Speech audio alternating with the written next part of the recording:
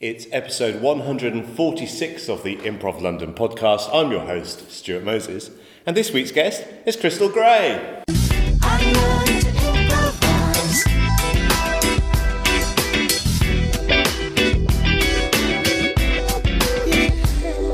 Yay! How are you? I'm great. Little tired, but I'm good.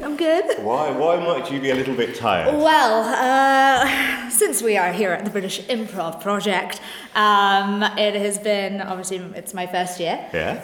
And so it's very, very exciting. Got to meet a lot of new people, and which then causes a lot of friendships and socialising until the wee hours of the morning, which is great. But not great for my sleep schedule, so, which is a lot of fun. I'm terrible. I can't stay up late, so I feel that I miss out on all this stuff that goes on after. Honestly, it's just ramblings in front of a fireplace. It's a lot of fun, but yeah, I can't wait to get into my own bed. Well, you do make it sound delightful. So what inspired you to come along to the British Improv Project? I think that's it. Well, everything. Just recently moved back from Florida to Northampton. Improv seems to be very, at least in that specific area, apart from Town Young's, it's very not well known. So what's great about this is that it gave me an opportunity to obviously hang out with Tom and all the same faces, people that I know, but also meet and network and get to know other people like from Leicester that I see occasionally and things like that. So I found out through Tom Young about the British Improv Project, and now I'm here. So I was on the wait list and I didn't think it was going to happen, and then miraculously, magic. So wow, yeah, excellent. How did you discover improv? So way back when I was in high school, in 2004, my theatre group, we had plans to go to the Edinburgh Fringe Festival, but obviously taking a bunch of students from Florida to Edinburgh, we realised money is a thing that is needed. Who would have thought? So instead, we actually went, because it was cheaper, to Chicago and studied at Second City. And did that for 2 weeks. So I found improv through that, obviously, as well as just TV, whose line is it anyway, like most of us. But I think my first real face-to-face interaction with it obviously was at Second City, so that was pretty cool. So you were a student? You were at school? I was at a school, yeah, and we did a 2-week intensive during the summer. Wow. And it was awesome, but because I was new to it and was like, I don't want to wake up for classes, I'm really mad at myself for not appreciating that a little bit more. So I'm hoping maybe to do it again and be like, this is great as an adult and I sort of know what's going on. Yay! But yeah. It's really interesting because there are a lot of people I talk to and they say, oh, I got into improv through a university group. And I'm like, oh, if I'd started doing improv when I was at university, I'd probably be really good by now. I'm really angry with you. But you've topped that by doing it when you were at school. Yeah. And it was a wonderful opportunity, and obviously that rarely does happen. And then because I paid the money to do the 2 weeks intensive, terrible way of saying it, I guess, paid my way into the improv troupe at my high school, so yay! Who knows if I'm funny, but I brought my way in, yay life. But yeah, so we were a troupe called Crayon Scented Backseat in high school, and it was a lot of fun. I think we did more sketch than we did actual improv, and then funny that you mentioned university. That's when I finally did more improv focused at the University of Central Florida. So yeah. Cool. Yeah. So tell me about your experiences at University of Improv then. It was there was this woman named Shirley, and she studied and went to SAT Comedy Lab and then brought what she knew to UCF, and so I started doing workshops there, and then after a year and a half, 2 years, I then became president of Improv United because our mascot was Knights, And we figured that was clever and punny. And so why not? So I did obviously her workshops, and then I took over with a couple of my friends, and we also hosted those workshops as well. We then started performing at a coffee house in Orlando. Wow. And that was a lot of fun. And unfortunately, due to circumstances and everyone moving on from college, we disbanded.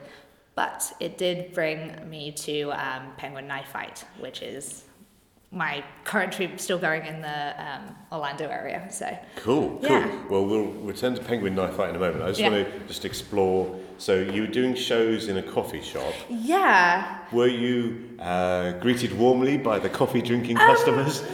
Depends on who you want to ask. The people that I paid off, yes. The people that I didn't, not quite. So it was a mixed bag, because a lot of places did like stand up and like open mic nights and stuff like that. Notora was a very, very small place, like coffee and hookah and all that fun stuff. But we would just take over the stage and we were like, it's Monday night. If you didn't think you were here for improv, now you are. Oh, as students, no. yeah. I As love students, improv, but I would not want that. yes, yeah. Students are like studying for like their exams in the corner, going why? So it was. We caught on and had a great following, and still do, and so that's great. However, not always a great time, and sometimes our shows would be a little bit shorter than usual, and then sometimes it would just be like a fun little workshop for us. So it was more to do with, obviously we love an audience, as we all do, right? As improvisers, we want to make people laugh. That's some of our goals, and I think it got to a point where even if they weren't paying attention or laughing, it gave us a chance to bond and become a better and stronger united team. So, yes. Yeah. So what sort of things were you doing on stage? So short form is Penguin Knife Fight's biggest focus, and that's what I was doing a lot of. So a lot of short form games like columns or pillars or whatever name you want to call it by, because there's 1,000 names for every improv game, and a lot of like freeze tag and all of that. It was a lot of. We also did our best to get the audience involved, and again, for those students studying, not great. So it was a lot of quick fire, short form games, because attention spans are great. So columns or pillars for those that don't know, because a lot of improv games have lots of different names, and even if they have the same name, quite often they're played in different ways. So how exactly. did you play pillars or columns? So our version, we would tend to bring, we used to bring up two audience members and point at them and bring them up on stage, and then we started doing one, which was, because sometimes one would get more focus, or and we want to make sure everyone has equal involvement and all that. So, so we would bring audience members on stage and then point at them in the direction to fill in the blank, like Mad Libs, obviously, and go from there. So I'm a very big fan when it comes to audience participation, and obviously if you get the right audience member, if they're comfortable coming on stage, then get them involved if they want to be. So. Yes, it's very interesting working with audiences, because. I wonder if there's a way of choosing, I don't know, I was going to say choosing the right volunteer. You might not always have different people you could choose from, because I think you want somebody that wants to do it, yes, but doesn't want to do it too much. Exactly. Sometimes that can be a problem. Yes, and I love the following we had, but there are a lot of people that we would be there every single week to come and see us and would always volunteer, and we're like, that's great. And then you do the whole thing of like, what's your name? Even though I already know the answer. But then again, if no one else raises their hand, then you just obviously take what you have in front of you and expand on that and love on that and enjoy it. So, but it is obviously, you get that mixed bag, especially in that kind of setting where people are not really there for the show. But we'll become a part of it anyway. So yeah, it was a great time. It was a lot of fun. I loved it. So there's a group called the Free Radicals in Reading, and Dave told me that one of the things they try and do is they try and prevent improvisers that have come along to support them from sitting in the front row. Smart. Okay. If you do that, because you're an improviser, you're used to thinking of suggestions and things like that, you're much quicker than an audience member, because it's all new to them and they need more time to think. So Do you find yourself to be like that? Because as I'm an improviser sitting in the audience for an improv show, I'm sitting there like thinking about suggestions, and I'm like, I don't know what to, because if I don't give you the right one, will you murder me later? And so I'm like, I struggle with that. Do you struggle with that, or do you like giving suggestions? I like to try and give unusual suggestions. Ooh, all right. I'm going to have to steal some of those and But, write some down. well, yeah, not immediately. Just because I'm a big, the quality of the improv is not reliant on the quality of the suggestion. No. You can have a terrible suggestion and then start brilliant improv. Yes. But sometimes it's just nice to give a suggestion that is not normally given, and I'm aiming to do is to get the improvisers excited. It's like, oh, there's kind of possibilities there. We could do that. I'm not saying I always succeed, but if I call out, then that's what I'm trying to do. But also, I'm trying not to. I remember there was a time when I saw a Hoopla show, and I was just way too keen with the suggestions, to the extent that Steve Rowe, who was handing out Quality Streets every time he got a suggestion, was trying to cut me off, essentially. Oh, okay, all right. And it was entirely the right decision. But, it's like when you're new and you're just kind of really keen and stuff like that. I like that. I like your way of thinking of unusual, and it's like a challenge for them too. So I guess it is something that I will think of whenever I'm next on the audience, part of the not on stage. So, but I like that. I just get struggled with giving suggestions because pressure. Yeah, well, yeah, because you've been in the situation of receiving the suggestions. Yeah. It's like, I've got this. I don't know, the way in which I think about it is kind of, you've got this sort of ego now. I've got this little bit of standing on the improv scene, and I don't want to lose that standing by coming up with rubbish suggestions. That's it. You're out. That's it. Exactly. That's when you know you're done. I mean, your actual improv is pretty good, but what was it? Pineapple and spatulas. Yeah, we get that all the time. I love that. Were there particular suggestions that you would get regularly when you asked for suggestions? Quite naughty ones, because you're in a room full of like 19, 20, 21-year-olds in a university setting. So yeah, I think it's also the way you give the prompt too. Yeah. It's nice to be like, can I have a word? But I think it's a lot easier for me if someone says like, what was your great-grandfather's occupation? Yes. So like something a little bit more specific I think helps, especially as someone who asks for suggestions, as well as trying to feasibly attempt to give suggestions. And there's also something in giving people enough time to think of something. Yeah. So I'll quite often tell them what I'm going to ask for, and then I'll vamp for a bit, and then I'll actually ask for it, because it's giving people time to think of things, which is quite a nice thing to do. Which is smart. I think a lot of people, that's interesting, because I never thought, who knew that people needed time to think? Because I think it's just like immediately you expect a call and a response, right? Yes, and I guess it's very cool to like learn from you and these like little nitbits you hope when you ask someone a question in real life, you give them a moment to breathe and think about it. And then to do that on stage, I think sometimes you forget like, that's okay to do as well. Like, give them a moment, let them like marinate, and then let's see if we can go from there. So that's cool. I like that. I also would like to remove non-geographic location from the lexicon of improvisers. Yeah. Because I'm like, I know what you mean, but that's only because I've done a lot of improv. Okay, good. Because I was about to say, please don't ask me to say something or other, because I'm like, anything with the word geography in it, I'll be in the corner looking at a map and not knowing which way is up.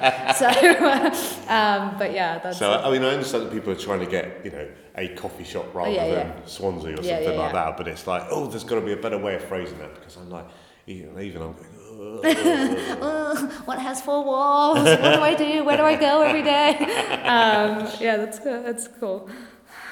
So you were in Penguin Knife Fight and you were doing short form games. Yeah. So that was our biggest, that is our biggest format that we do. Not to say that we do sometimes like long formy-esque games, like what we call a day in a life, where we would interview a audience member and take like moments like a special moment in their life, a holiday that they really remember once as they were a kid, and take that and kind of expand on that and bring it more scenic into that format, but obviously in a shorter time frame. Maybe that scene would last like a 7-minute instead of like a quick 3-minute fire game. And that's when I started realizing like I'm not very good at like punny games. I pretend, which is good. I try to commit to the bit, but I've come to realize that puns and things like that are not my forte. So like the people that are good at them have their moment, you know. So and then when we started doing more of those day in a life type games, I found a sort of love for long form. And then right before I moved to England, I started dabbling in a little bit of more long formy. And ever since I've been here in the UK, it's been more long formy focused, which is cool. But like I participated in the short form jam last night. It was nice to do it again, but also realized I haven't done this in a while. I've got to be funny relatively quick, or at least some sort of interesting, captivating, or whatever. But yeah, so short form is mostly Penguin Knife Fight's focus, and we have the wonderful opportunity to travel with a Comic-Con convention. Yeah, so we travel around the States and we perform like a day show with the for kid friendly, and then a nighttime for not so kid friendly times. And then I had the lovely opportunity as well to teach workshops with that, which I found really cool in a Comic-Con setting when you have people dressed up like Wookiee and Chewbacca, and then also like Spider-Man, like a 6-year-old Spider-Man against a 30-year-old Chewbacca, like doing a scene together. Obviously not as those characters, but just watching it happen is awesome. Wow. Yeah, it was really cool. So what sort of things are you when you're teaching different people from different things? Yeah. What are you trying to teach them? So I think so. A lot of it is just basic skills that improv games can give you, like communication, cooperation, consensus, like teamwork, just being able to listen. And I find in that kind of setting, I loved being able to see these people that came from all different walks of life and probably would have never said 2 words together passing around the Comic-Con floor. And yet in these moments, they have created a bond and laughter. And then it's also cool being on the outside of that, and when we're not in the workshops, to see them then connect with each other again during the weekend. That's lovely. So it's definitely very choked up. But no, it's and by all means, it's honestly like less teaching, more facilitating the workshops, because it's a lot of, I love the conversations afterwards, and I also like learning from them as well. So it's something that I definitely do miss and hope to find a way of doing it here. So yeah. Oh, that's amazing. So how did Penguin Knife Fight get involved with Comic-Con? One of my improvisers, or one of our improvisers, Penguin Knife Fight's improvisers, named Croy, she started working with the Comic-Con, and the very, very first one, I think it was like Orlando Comic Expo, they needed like an opening act or something before Drake Bell, which was a Nickelodeon star from Drake and Josh, but they wanted someone to open for like him, so we're like, we'll do it. So we did, and it was interesting, to say the least. It was a lot of fun, and it was like in this really small hotel next to the airport, and we're like, well, it won't come off of anything, nothing will come from it, or at least I don't, my perception of it was like, this is a one-time thing, much like Penguin Knife Fight started. It was a very one-time thing, and 6 years later we're still going.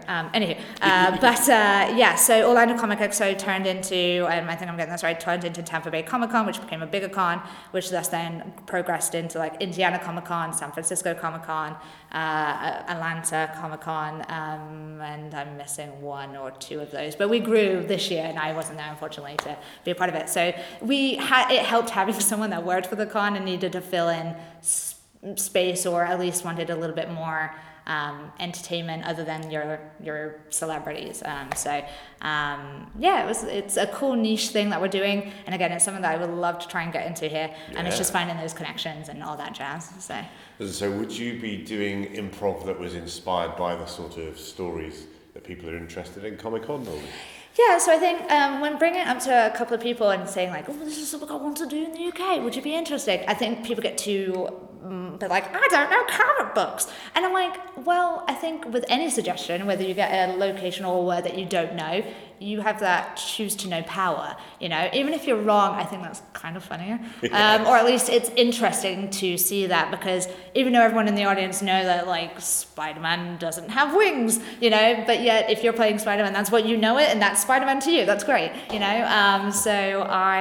It's one of those things where it's a lot of, obviously we'll get like comic book suggestions, or, you know, what's your favorite superhero, villain, all that.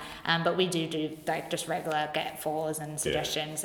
But it is also fun to see when we get audience members up, again, seeing them dressed up, playing with us and things like that. So it's a cool, neat and niche environment, and we've had a wonderful following, and it's been successful so far. So it's nice to see them continue to go, and I hope it continues to grow as well. So that sounds great. I was running a workshop, and there was a two-person scene. One person initiated by ringing a bell, being a town crier, essentially. Mm-hmm. The other person didn't know what a town crier was, and it's like, well, whatever, just make it up. Just, you know, whatever you do, that'll be true in this scene, and it's actually much better than going, oh, what are you? Exactly, yeah, and I do understand that temptation. Yes, yeah, I got suggested in one of the workshops the other day. When was it? Brexit? No, not Brexit. Sorry, I'm not going to mention that. That's something in bloom. I guess it's a town thing, and they win it for flowers. Something in bloom. Yes. And it was explained, which I'm glad it was, because I had no idea what it was. But a part of me was like, oh, I kind of wish we hadn't explained it, so that way we could have made it up. So it's that double-edged sword. But I also have a big fear of I don't like looking stupid. I don't think anyone does, but I also feel like improv gives you that flexibility to do so in a way that makes it okay and a safe space. So I very much enjoy also then learning about whatever it was that I was supposed to do, and then being told off by like a 4-year-old child saying like, that's not what Spider-Man does. I'm like, sorry, take my money, I don't know what to give you. And then running for the hills. But disputing what Spider-Man does it's part of being a comic book fan. And it's really cool. And then obviously you have those, like you have different worlds and stuff like that. So it's just, I don't know, it's just cool, and I love, and very much just like the improv community that I've seen here at the British Improv Project. Same in the Comic-Con. It's just everyone from different walks of life getting into a space, loving what they're doing, and enjoying something that we all have in common, and just having those two combined. It's mind blowing, and I think I'm exhausted now when it comes to those weekends. I'm like dead as a doornail, but it's just. I have just so much passion for it, and I love it, and it's just nice taking a step back and just kind of looking at the room and going, this is the thing, this is happening, and yet it's absolutely amazing and so awesome, and I wish it could happen more. So and I entirely am both with the Comic-Con thing and with the improv thing. Yeah. It's people doing something that they're passionate about. Nobody's worried about being cool. Mm-hmm. We love these things, and we want to celebrate that we love these things. And I've been on to the MCM Comic-Con in London, and quite often I think I'm interested in these sort of things, and I go with that, and I'm like, right? What? I know nothing. Luckily, I've got children who are able to help me out with some of these things, but I'm like, wow, I thought I was big on this scene. I'm like, no. But it doesn't matter, because it's great seeing people dressed up, and it's like, because they love it, and I think that's the same can be said for improv, because like I thought I had such a wording so hard. I thought I had such an idea and a knowledge, and not that I've always said to a lot of people that I'm learning. So just because I did a troupe and ran my own group and did that for 6 years and taught workshops does not mean I don't want to say like that I don't know what I'm doing. I hope I have some sort of grasp of that, but that I am willing to learn how to do it better, or find more ways of doing it. There's different perceptions and point of views, and how one person plays a game might benefit me better because of X, Y, and Z reason. I love the fact that you can see you have that passion, and you can bring that all together, and I honestly forgot what point I was trying to make, so I'm gonna stop talking myself in circles because I got too excited. I got too excited, and I was like, yes. But you were speaking with passion. That's enough to get by on this podcast. Good to know, and I'm just dancing in my chair. Which, I'm really enjoying, but it's not on an audio medium. I tell you what, you should come to one of these recordings, except I only invite the guests, so unless you're a guest you can't come, but we're having lots of fun. Oh, goodness. So you made a move to the UK? Yes. It's funny because obviously I have a weird blend of accent, so I don't know which one is coming out more. So I'm originally from Northampton, and then moved when I was 12 to Florida, and then came back 15 years later. So I've just been back since April, obviously, of this year, and kind of dove right in. I spent... Well, it doesn't matter, I don't work for Disney anymore, so I can do this. I spent a good chunk of my time at work Googling improv in the UK. And then came across a list, and Tom asked me, like, how did you find it? And I'm like, I honestly don't know. I think I got into, like, that rabbit hole of just, like, clicking and then found the same faces. So I went to a show and immediately, like, fangirled because I had like liked him on Instagram and Facebook and social media and started like tagging them and things. And I remember walking in and Tom goes, you're the girl that keeps posting me and stuff. And I'm like, you're welcome. And now I feel very creepy. And I am, so that's okay. So I saw them and then started doing the workshops with Tom, and then that kind of just snowballed into obviously being here and just meeting and becoming a part of it. So yeah, England's fine. It's cold right now, especially compared to Florida. So getting used to it. It's not really, but yeah. So it's interesting that you saw a show. Oh, you've done improv before. I'm just thinking there are some people that do improv that will, the first show they will see is the show that they do at the end of their course. But of course, you've done improv before, but you knew what the same faces were like before you got involved with them. Yeah, and so I am currently as a part. So I'm not really. I'm a part of the Harold team at the moment, so Tom's Harold team, yeah. So, and we're still obviously in workshopping and all that fun stuff. So I get to fangirl a lot by going to the shows and be like, when am I going to get up there?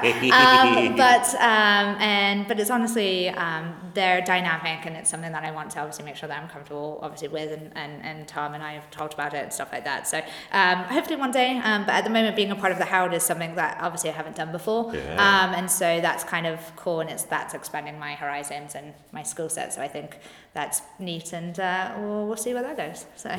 What do you think of the Harold? I think it exists. I don't think anyone could really dispute that. Yeah. It is definitely. I understand why it takes a long time to master. I am very bad when it comes to initiating and like following my feet. I tend to go like a step and go, nope. But then obviously you're in an environment that's like, well, you've got to go at some point, so might as well do it now. It's definitely challenging, but in such a good way, frustrating in some good ways. But it's cool. It's definitely different. I love, and I'm probably butchering this, and that's okay. But I enjoy the fact of the like beats and the growth progression. I think that's why I enjoy knowing that I'm not super great and necessarily like quick fire, quick funny, but I games like Laugh and Go where you can sometimes have a steady person in the scene, and then anytime anyone gets a laugh, you get normally tagged out. I've not heard of that before. Yeah. So I end up being the person that doesn't get tagged out, which I always thought was like, I'm not funny or good. But then I come to realize I'm like, well, you kind of need a stagnant person to either not necessarily hold the scene, but like just for everyone to bounce off of. Someone has to play the straight man, for lack of better terms. So I think in the Harold, it lets me also be able to be like, I can have a character and see how that develops, and that's why like that Laugh and Go short form game has given me that opportunity too, and realize that I'm a little bit more, I'm better when I'm grounded and less worried about what's the game, and in regards to the quickfire short form games, but yeah, it's we're learning. I'm learning, so I like to read about it and all that. But yeah, I'm excited to see what happens and how it comes out. So cool. Yeah, I struggle with the Harold because it requires me to think more than I'm really able to. Because I have to try and remember things. Yes. And then bring them back in a slightly different way. So, well done for doing that. Yeah, it's really hard. And those are things that I love about it, is because I'm like, ooh, that thing could grow into this, and then obviously sometimes you can go in with that mindset, and then your scene partner and changes into something else. But I've come to realize like pointing at things, naming things, and establish things helps a lot. Names are a big thing, and I think that goes to say in any kind of scene is just when you name a character, it helps, especially if they're going to reoccur. And so it's just those little things I keep picking up with every single workshop, and then just also confidence. I unfortunately struggle with self-esteem. But who doesn't? So it's just having that ability, like with each week and with Tom's notes and like feedback and what he gives us, it helps. And then also just being in an environment like BIP, and just seeing how other people also do scenes and taking those and using those notes and skill sets and bringing them into what I'm currently doing and what everyone else is currently doing too. So that's why this weekend has been also a wonderful opportunity. So Fantastic. If someone were to step on stage with you, what could they do to delight you?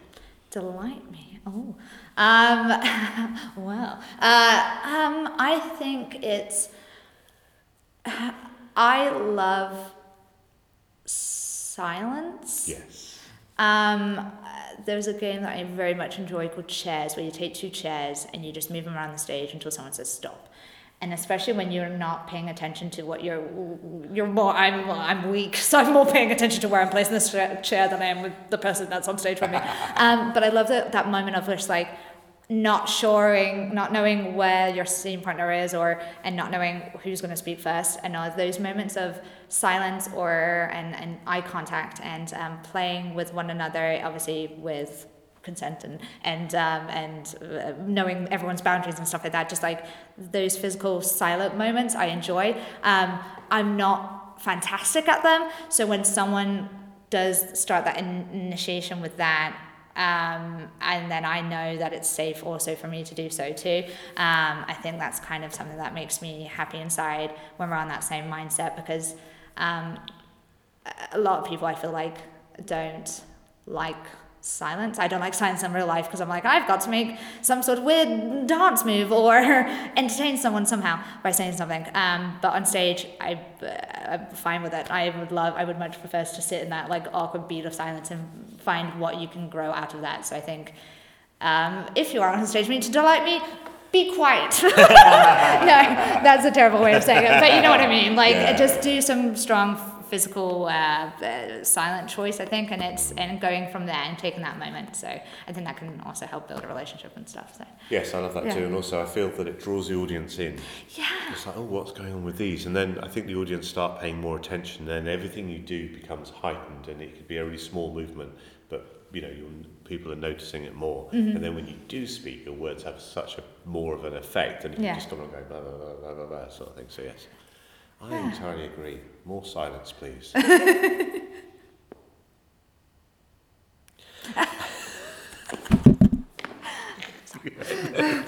Bangs knee in emphasis. Yeah. Okay, so big final question. Oh. Big final question. Nervous. What's your signature move? What's the thing you go to that reliably saves the day, brings down the house, and has everyone going, classic Crystal? I feel like a lot of people have already answered this question for me. My signature dance move is the sprinkler. My signature move on stage, I think, when in doubt, making a physical choice, but not really having an image of what it's supposed to be, but then it coming off completely wrong. So I performed in the Hoopla, what was it, like 24-hour? Oh yeah, the improv marathon. Yeah. Okay, good. I'm glad you know what I was talking about, because I was there and I don't. So I got to do 2 different scenes with a group called OOF, and we did an improv OP scene and a sitcom-ish scene. Anyway, point is that it was bowling, and I was, have you ever seen, I don't know why it's called this, and I honestly think it's the way I bowl as well, where you you kind of take a wide stance and you use both your hands to like push it around your legs. Yeah, so I made that gesture, but it looked like I was pulling a bowling ball out of my nether regions. Yeah. And got a big laugh. So it's one of those things where I think I make very interesting physical moves and then kind of not necessarily regret them, but then also be like, I see where that could come off weird. Or I say a word or say a phrase and then realize like, shouldn't have said that. But yet we took this. I was in a workshop with John Trevor, who I've never met before. I've never seen perform before, but it was a wonderful workshop. Yes. And I walked into a scene painting scene, forgot the word for tools. And I was like, on the wall are some, bollocks. And then I just was like, I went to go apologize for it, but I walked off, and John was like, no, that was great. So like, just choose to accept that, and but obviously not trying to always go the rude route, which sometimes I can tend to do. But yeah, so I think it's one of those things is just making some weird phrase or physical move, and I think that's, whether it ends up being sexual or not, is probably classic me move, which is not necessarily something I'm proud of, but you know what? You kind of got your thing, and it's something that, you got to work with what you got. Again, with a name like Crystal, I don't know. I don't really know what more you expect from me. So, but yeah, so, oh, jeez. You do have to work with what you've got. Yeah. Oh, bless. And I look forward to seeing you work it. That sounded weird. Yes. Thank you for being a guest on the Improv London podcast. I made this. That's improv!